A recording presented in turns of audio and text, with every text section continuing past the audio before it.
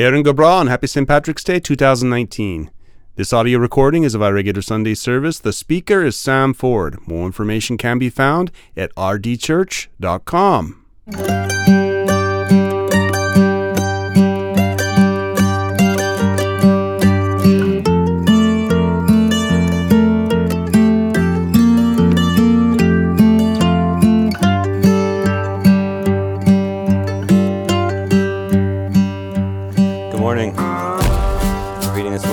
From Ecclesiastes chapter 1.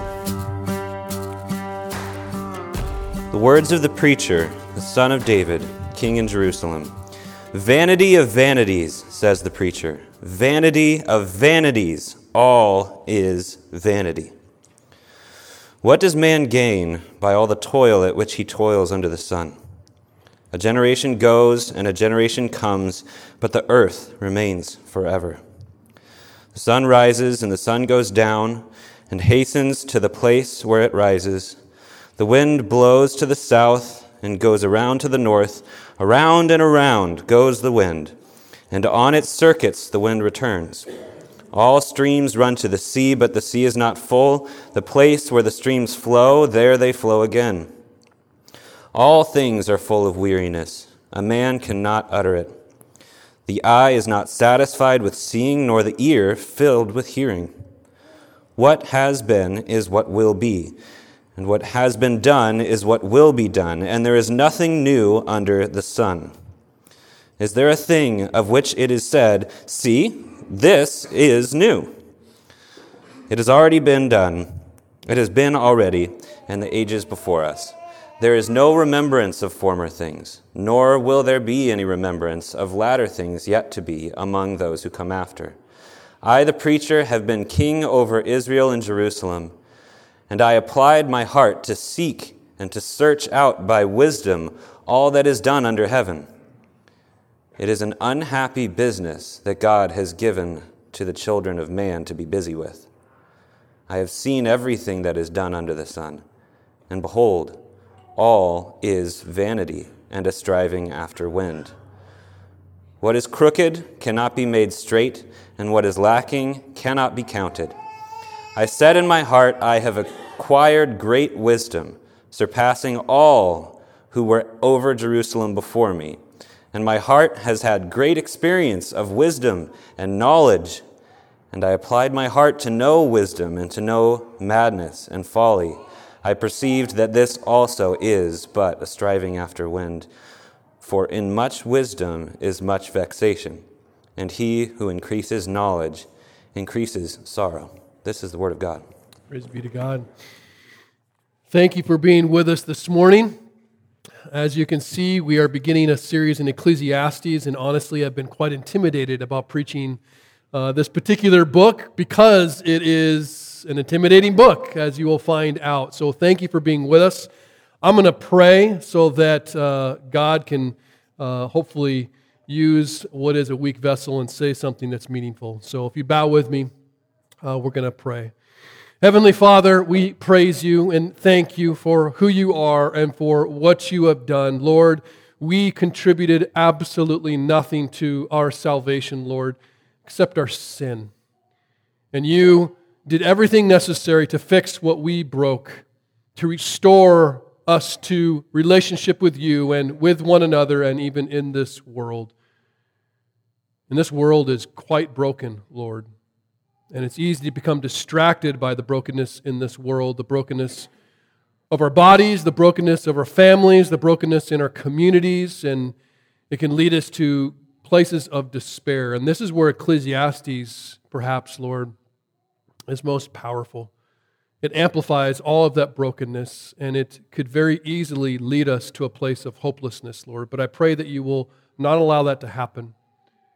That as we take a look at the world for what it is, and then we're reminded of the perfection that is yet to come, Lord, that we will look to the cross as the way and the truth and the life.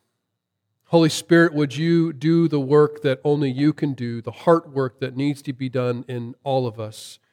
Shake us, Lord, through this book, but don't let us run away from it. Father, through it, please draw us closer to you. Thank you, Holy Spirit, for how you will teach us this morning. It's in the name of our Lord and Savior we pray. Amen. So Ecclesiastes, the title of our sermon series is Everything is Empty, which gives you a little bit of a picture of the place that we are going. It's not going to be super uplifting, but I pray it'll be glorifying and redemptive. Now, in 1953, which was some time ago, a novelist named Ray Bradbury wrote a dystopian novel. So dystopian means an apocalyptic kind of ugly, dark look at the world as opposed to utopian, which is perfect and glorious look at the world. So he wrote a dystopian novel titled Fahrenheit 451. How many people read that novel in high school or some other time, junior high? Great book. This Fahrenheit 451 is obviously a degree or temperature, and it's the temperature at which book paper catches fire. So if you take a book or paper and you put it in a room that's 451 degrees, it will light immediately because that is the temperature. Everything has a flash point. So as a high school English teacher for about 10 years, I used to teach this book often. And I taught it as somewhat of an accurate prediction of how the world would ultimately fall apart and how the world would go. And the hero of the story is actually a fireman. Yeah, all firemen are heroes. Fireman. And his name is Guy Montag. And in Fahrenheit 451, which again, this world, this futuristic world was written in 1953.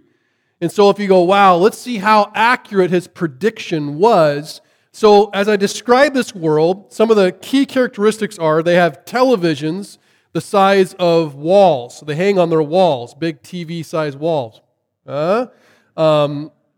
He predicted that the radio would be listened to with a small little seashell in your ear. Oh, interesting, right? 1953. Drugs were used to escape reality. Most medical conditions could be fixed. Body parts could be added on, things of that nature. And everything is fireproof. Now, seems strange to have firemen in a fireproof world. And that's because firemen are no longer employed to put out fires. Instead, they are employed to burn books and to arrest those who illegally hide books. See, political correctness rules the day, which means it required all new ideas to be suppressed, and anything that anyone deemed was offensive to them, they would destroy or get rid of, no matter what it was. I'm offended by that, we need to get rid of it. Sounds very familiar to today's world. And so they were unable to engage in really kind of civil discourse through conflicting opinions, and so they just burned books. Just get rid of them, burn them all, and so they allowed no kind of reading except what the government produced.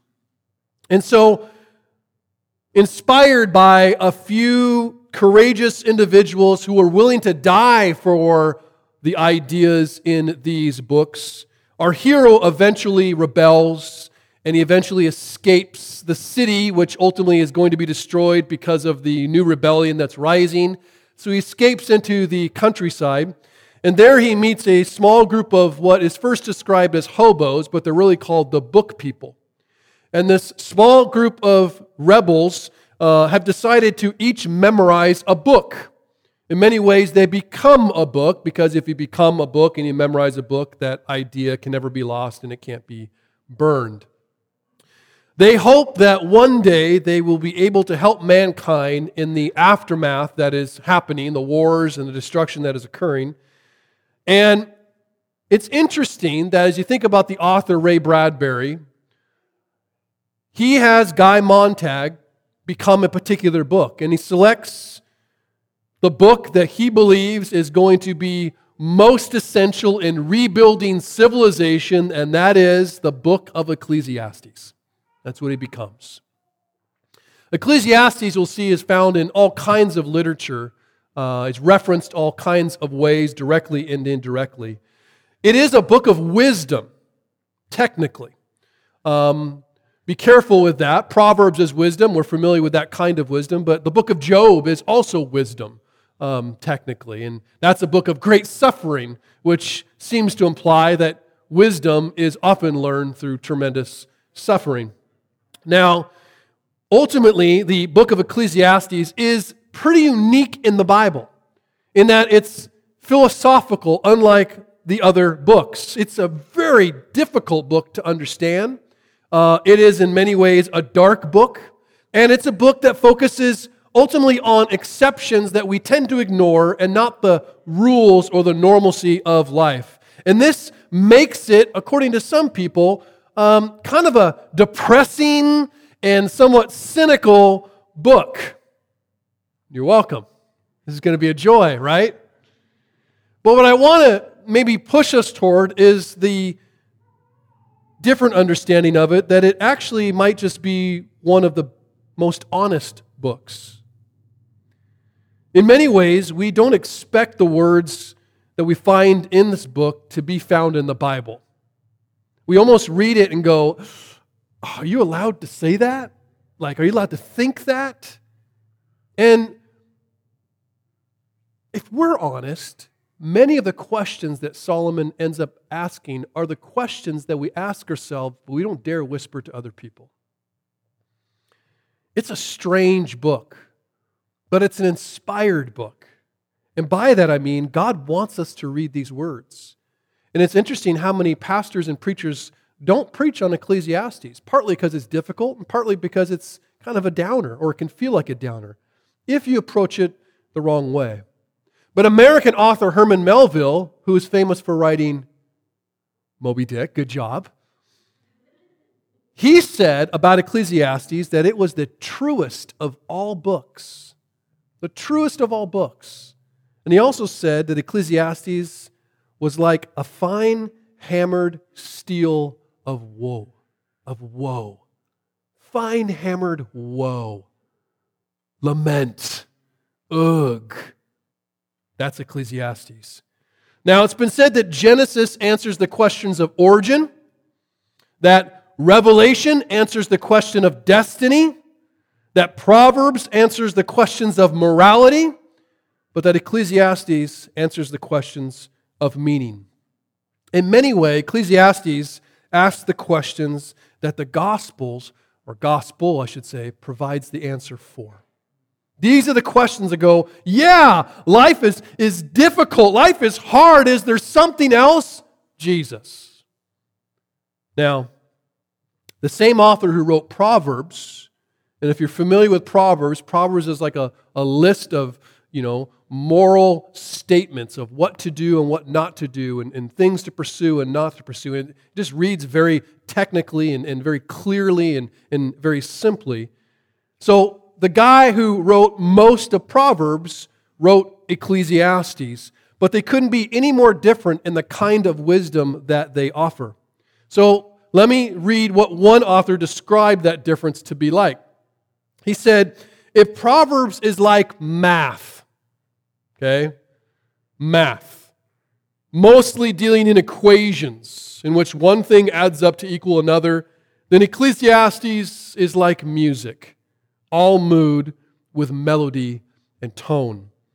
If Proverbs is like meteorology, giving us indicators so as to predict certain outcomes, then Ecclesiastes is like the actual weather, fickle and unpredictable in its ability to rant with storms or breathe easy with mid-morning breeze. In Proverbs, a good man plus God's love and wisdom equals a good life. Catch that? So in the book of Proverbs, take a good man, you add God's love and wisdom, and that equals a good life. Just do these things, you have a good life. In Ecclesiastes, a good man plus God's love and wisdom still dies like a beast or a fool. That's the difference. In Proverbs, wisdom gives us eyes to recognize the storm clouds and what to do in response to those storms. In Ecclesiastes, death is a piece of the tornado from which no proverbial basement can shelter us. Oh, that's what we're going to study? Now, the book of Ecclesiastes takes its title from the word that the author uses to refer to himself, the preacher. And it speaks of, it's a Hebrew word that really means gatherer, and it's referring to an assembly of people who come together to worship God. So, kind of like a pastor in a church, you have this old man who is calling people to learn from him. And he's an older man, so it's kind of like gathering around grandpa who is going to impart wisdom from years of experience. And this is why the preacher is specifically addressing the younger generation. It's not written exclusively to the young, but it is written particularly to the young. Now, the author, as I said, is Solomon. Some disagree. Some would say that it's someone who's writing down what Solomon said. It doesn't necessarily really matter. It is someone who is recording, or Solomon himself writing his wisdom, the son of David, the great king of Israel, Solomon. Now, in 1 Kings, Solomon is described as being richer and wiser than all other kings on earth. So think about this.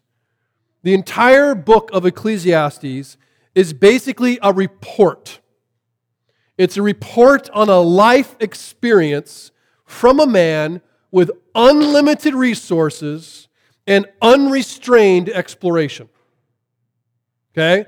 So he's in a report on a life experiment that he endeavors upon. He has unlimited resources. He can buy whatever he wants. He can do whatever he wants, and he does whatever he wants. And in the end of that experiment, he declares that all of life is meaningless. It's meaningless. Now, that can sound pretty hopeless and pretty cynical.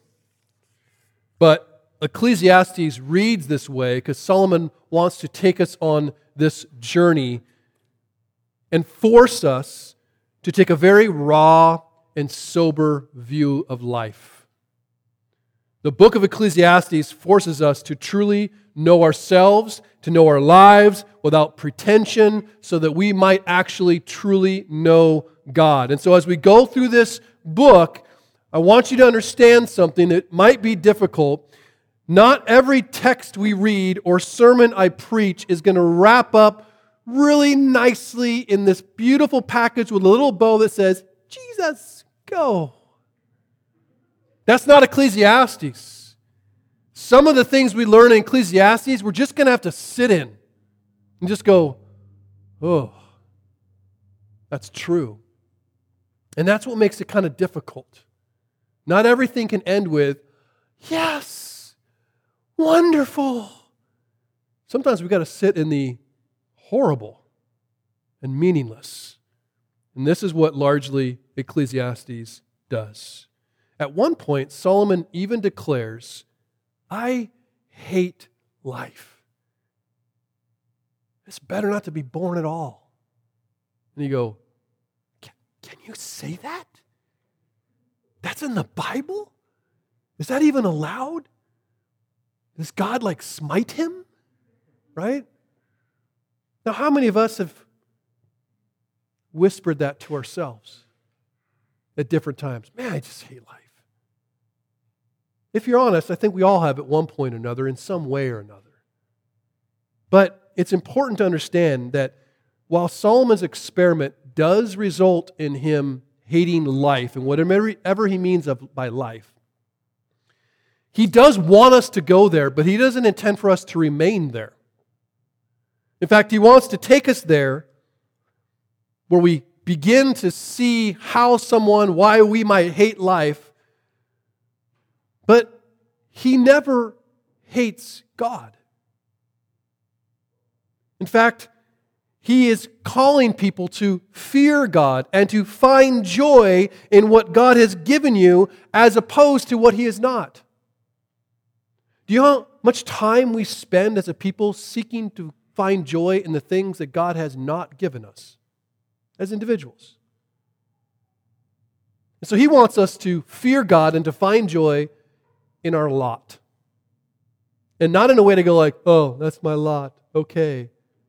But instead to be like, no, that's my lot. And you can't do that without going into a little bit of darkness. And so as he reflects on this grand life experiment, he is going to intend, as he describes, real disillusionment.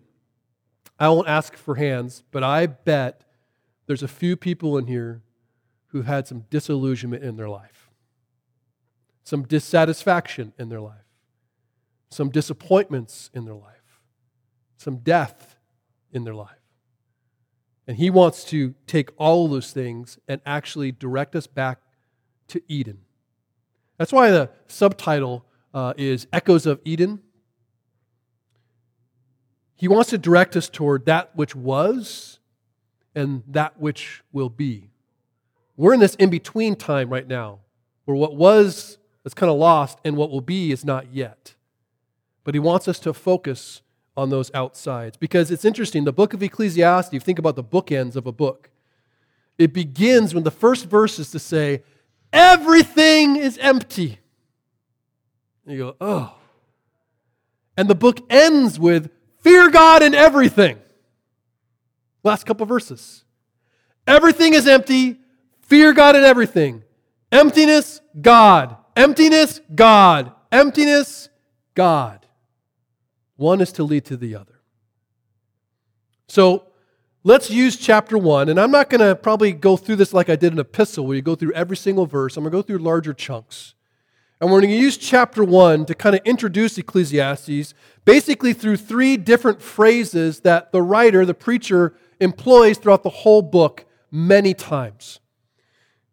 And what he's trying to do, basically, is reveal a simple truth, and this is kind of governing the whole thing, that life under the sun is meaningless apart from God.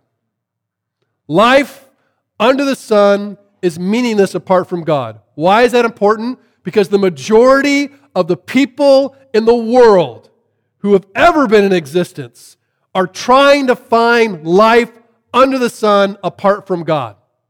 And Psalm's going to say, it's not possible.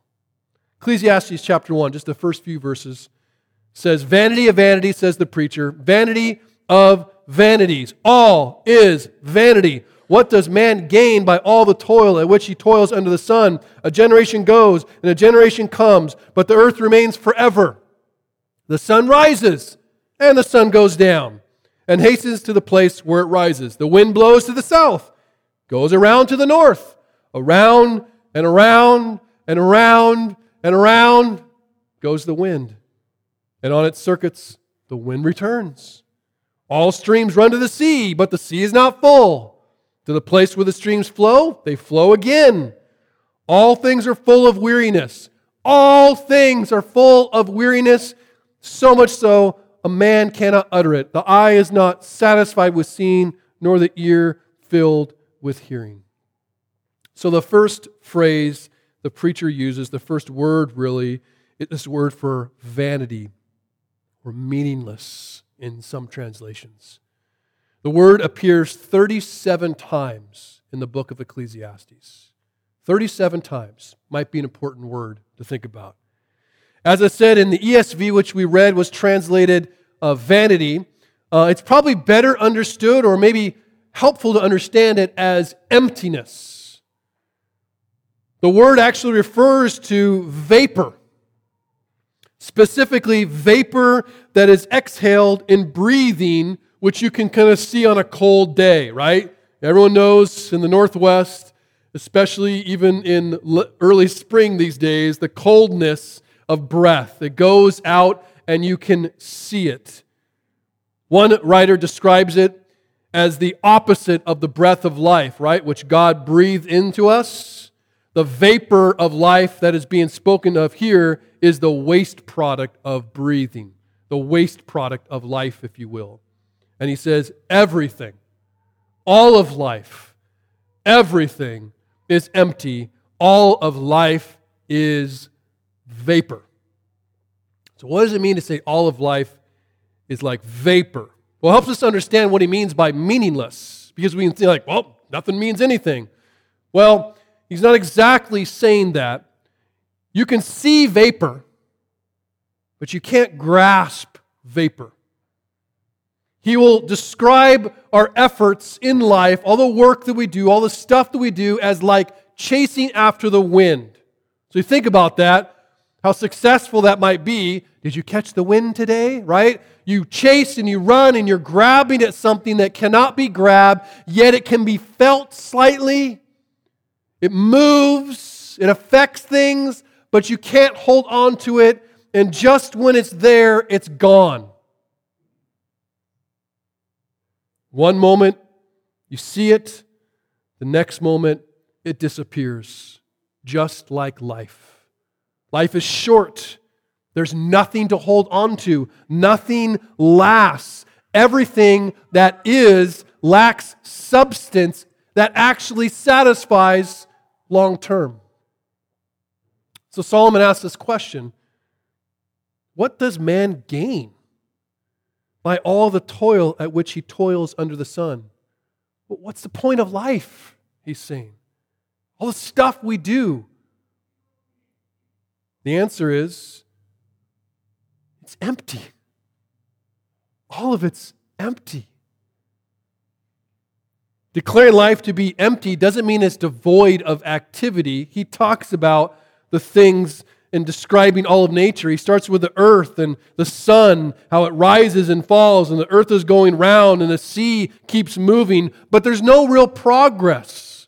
Stuff is happening, but nothing's really ever accomplished. It's like being on a gerbil wheel. Just go round and round and round and round, and you go nowhere. He says there's no real profit because it's just a cycle of life and death every generation.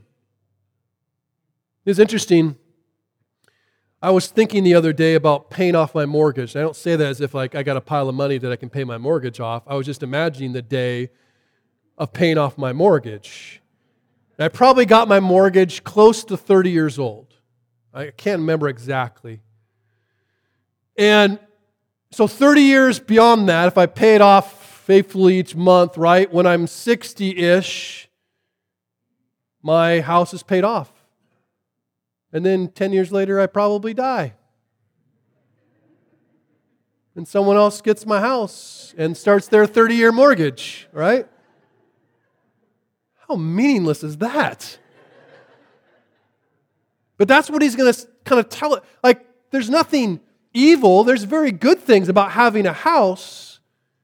But you go, man, this is just a gerbil wheel. I'm going to die, and someone else is going to come, and then they're going to die, and someone else is going to come.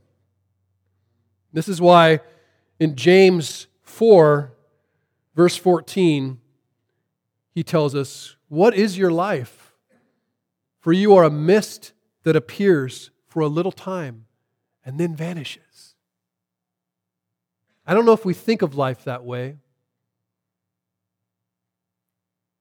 Everything is full of weariness, he says. It's full of tiredness. Just get tired. And then I get up the next day and do it all over again. Then I get tired.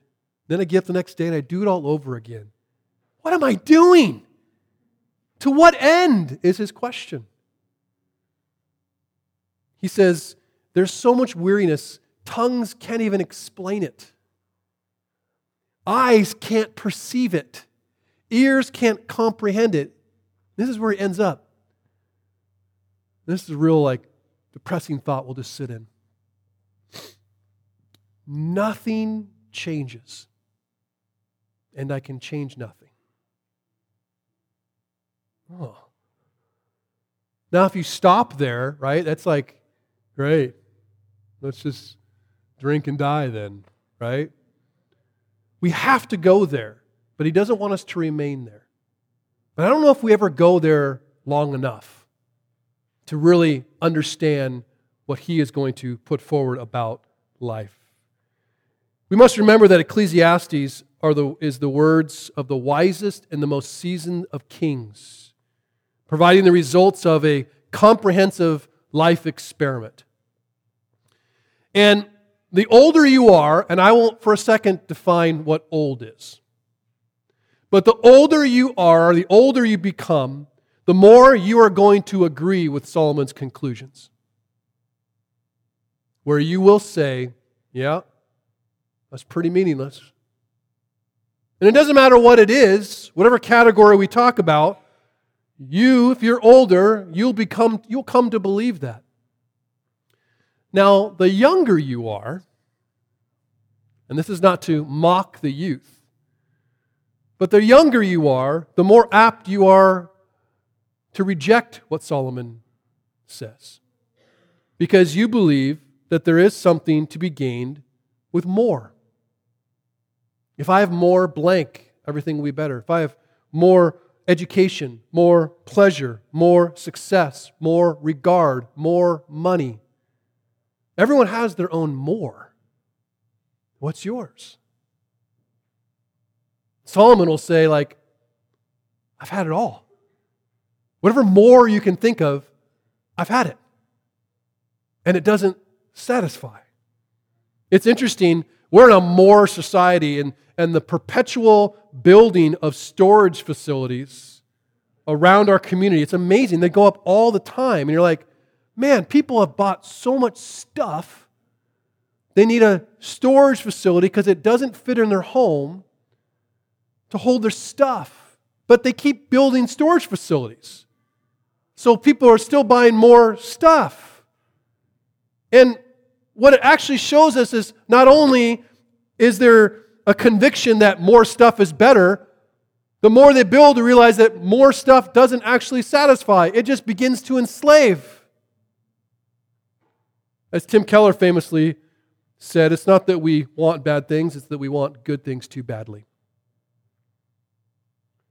Solomon is addressing those who are busy for more. Perhaps that's you. He's addressing those who are too busy to rest. He's addressing those who are too busy for God.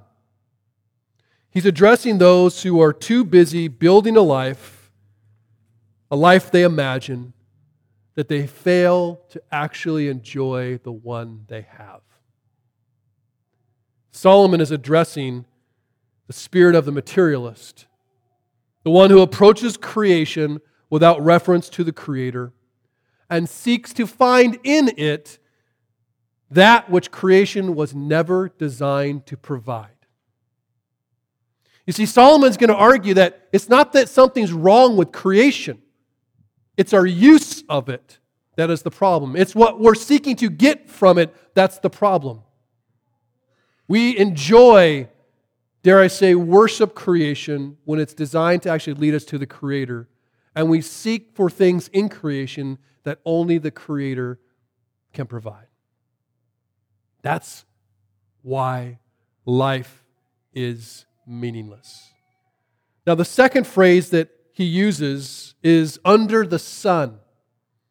This phrase is used 37 times throughout the book of Ecclesiastes. We read it beginning in verse 9. He says, "What has been is what will be, and what has been done is what will be done, and there is nothing new under the sun. Is there a thing of which it is said, 'See, this is new'? It has been already in the ages before us. There is no remembrance of former things, nor will there be any remembrance of later things yet to be among those who come after." Under the sun, this phrase, under the sun, gives us a context of where this experiment took place. Life under the sun is life on earth, and all that life includes. If I ask, what does it include in your life? You would name all kinds of things. Certainly relationships, food, drink, laughter, sadness, work, parenting, politics, justice, religion. All these things make up life. It describes life under the sun. And every new generation comes, and you know what they do? They look down on the previous generation and go, they didn't have it figured out, but we do. We know the key to life because we have something new. Every generation rises up and either declaring it publicly or thinking it privately. They believe that those who came before them missed the point or focused on the wrong one, and they've figured it out. A new way of thinking, a new invention, a new way of doing life to leave a different kind of legacy. You know what Solomon says? There's absolutely nothing new. Nothing. And anything that feels new will soon be forgotten. I've often thought about the different inventions that bless our lives these days. Things like the combustion engine. And other than the guy who's really good at Trivial Pursuit, do we know who invented the combustion engine? I don't. I'm sure someone does. But think of all the different things that have come into our lives. I don't mean just in the last 25 years, but many years before that, things we depend upon. Who invented them? Who knows? Who cares? They're forgotten. And so happens with us. And so Solomon sees that and is like, man, no one remembers. And if they do remember, the person's dead, so what do they care? How meaningless, he says. There's no lasting legacies. Now, he assumes you won't believe him. This is why he writes in verses 13 to 14, I applied my heart to seek and search out by wisdom all that is done under the sun. It is an unhappy business that God has given to the children of man to be busy with. But I have seen everything that is done under the sun, and behold, all its vanity and striving after the wind. He says, I've done it all. I know it all. And again, many of us are like, well, what about this? It's different, Solomon. I mean, it's been several thousand years since you were around. Things have changed. Like, nope. It hasn't changed. There's nothing new. You know what he says ultimately? I've been to the top. And he has. I've been to the top. I've seen everything you can see. I've done everything you can do. And I've concluded that it's all empty. Now, I listened to a sermon of a guy preach this, and he brought up an illustration that I thought I was the only one that knew. So if you ever hear another sermon, you hear this illustration, I didn't steal it from him. I've been saving it for a long time. Can't believe he knew this, but I digress. If you were around in the 90s, I have to say that now, which is kind of strange. There was a tennis player, his name was Boris Becker. You remember Boris Becker? Okay, got a few people. I don't follow tennis, but Boris is a cool name, and he was a good tennis player. If you look up Boris Becker today, you'll see his life is in shambles. Well, it wasn't always in shambles. In the 90s, he was at the top of his game. He was one of the youngest winners of a championship. I think he was 17 when he won his first, but he won many. And eventually, in the early 90s, he became number one in the world, the best tennis player alive. And reportedly, when he was asked by an interviewer, what did it feel like? You're number one. You've arrived. You've achieved everything that you've devoted your life to up to this point. How does it feel to be number one, better than anybody, wealthy, successful, popular, respected? And he said this. I wish someone would have told me that when you get to the top, nothing's there. Nothing's there. That's Solomon. But he's been to the top of everything.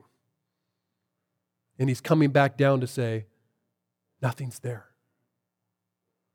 Life apart from God is a search for meaning in creation apart from the Creator. And that's a life that can only end in emptiness. There's a tremendous number and a growing number of people in our lives who are experiencing that sense of emptiness. And they're asking, which they've been asking since the dawn of creation, what is life all about? Now, this deep satisfaction as he experiences the world and goes, man, this world just stinks. It's bad. It's broken. It's unsatisfying. You need to understand that the reason he can say that It's because he knew or knows that it was once good. When anyone declares something evil, when anyone declares something broken, when anyone declares something bad, what they're kind of implying is that there's something that is good. There's something that is not broken. There's something that, was and has been ruined. The book of Genesis records that God created the world in 6 days, and after each day, what did he say? This is good. This is good. This is good. This is good. This is good. And then final day, this is very good. Life under the sun had a good beginning. But that time has passed. And everything is now empty because everything is now under a curse as a result of sin. But we don't believe that. On the whole, the book of Ecclesiastes could read like a really long complaint. Like, man, this guy's just a downer. This guy's just a pessimist. He's just a whiner. Come on, man, there's some good things about life. One writer put it this way: Ecclesiastes is no tantrum. Instead, wisdom teaches us that tears, at their best, pay tribute to something that was once cherished, and it was wise to cherish it. We lament the loss of genuine good, and the curse of once Eden remains. And what's amazing about Ecclesiastes is sprinkled throughout the book, he will call us to joy. He will call us to, you know what? This is all we can do in life. Enjoy the work that you have been given to do. Enjoy food. Enjoy drink. Have some joy. Like, man, how can you say have joy sprinkled through all these like diatribes and complaints and descriptions of how horrible life is? And what he is calling us to do, actually, is to enjoy what I call the residue of Eden. The echoes of Eden, if you will. The things like work that were actually given in the garden. Food and drink, the things that were given in the garden. He will warn us at different times not to let the things you can't control rob you of the things you actually can enjoy. He'll call us to joy. And it's a joy of what was and still has kind of bits and pieces of, and look forward to the joy that is yet to come. Under the sun. Now, last word that is used, I said under the sun was used 37 times. I actually think it's 29. The last one is another one that's used almost just as much as the word for meaningless or vanity or emptiness. Some would argue that as we search for meaning, the reason why we fail is because we don't have enough knowledge. If we had more understanding, then life would make sense. Well, Solomon, the wisest man who ever lived, disagrees. He says in verse 13, and I'll paraphrase several of the verses down there, I applied my heart to seek out wisdom to what is done under heaven. I've seen everything that's done under the sun. All is vanity, striving after the wind. And I've applied my heart to know wisdom and to know madness and folly. And I perceive this also as but a striving after the wind. For in much wisdom is much vexation. In much wisdom is much vexation. And he who increases knowledge increases sorrow. Solomon was given a divine gift of wisdom. He prayed to God. God said, ask me for whatever you want. I want wisdom. And that gift became a curse. Solomon seems to say that the smarter or wiser you get, the more miserable you become. And then you die. It is, in his own words, an unhappy business that God has given us. The business of seeking answers to life's deepest questions. Now, this is the first place where he mentions God, and he will mention God 38 more times, which is about the same number of times he mentions meaningless or vanity or vapor. He is trying to use the emptiness of life apart from God to lead us to God. To actually ask hard questions about God, which will make us very uncomfortable over the next few weeks. Because He doesn't just want to dispel our misconceptions about creation, right? Looking to creation for that which it can't provide, security, hope, joy, all those things, if you try to find those in creation, it's just a matter of time or age or tragedy that will take that away. So it says, don't look to creation for that which God Himself, but as you look at God, He actually wants to break down some of our delusions about what God is like. It's a sobering moment to realize that God isn't made in your image. That you're not just worshiping an actualized version of yourself that feels like you, that thinks like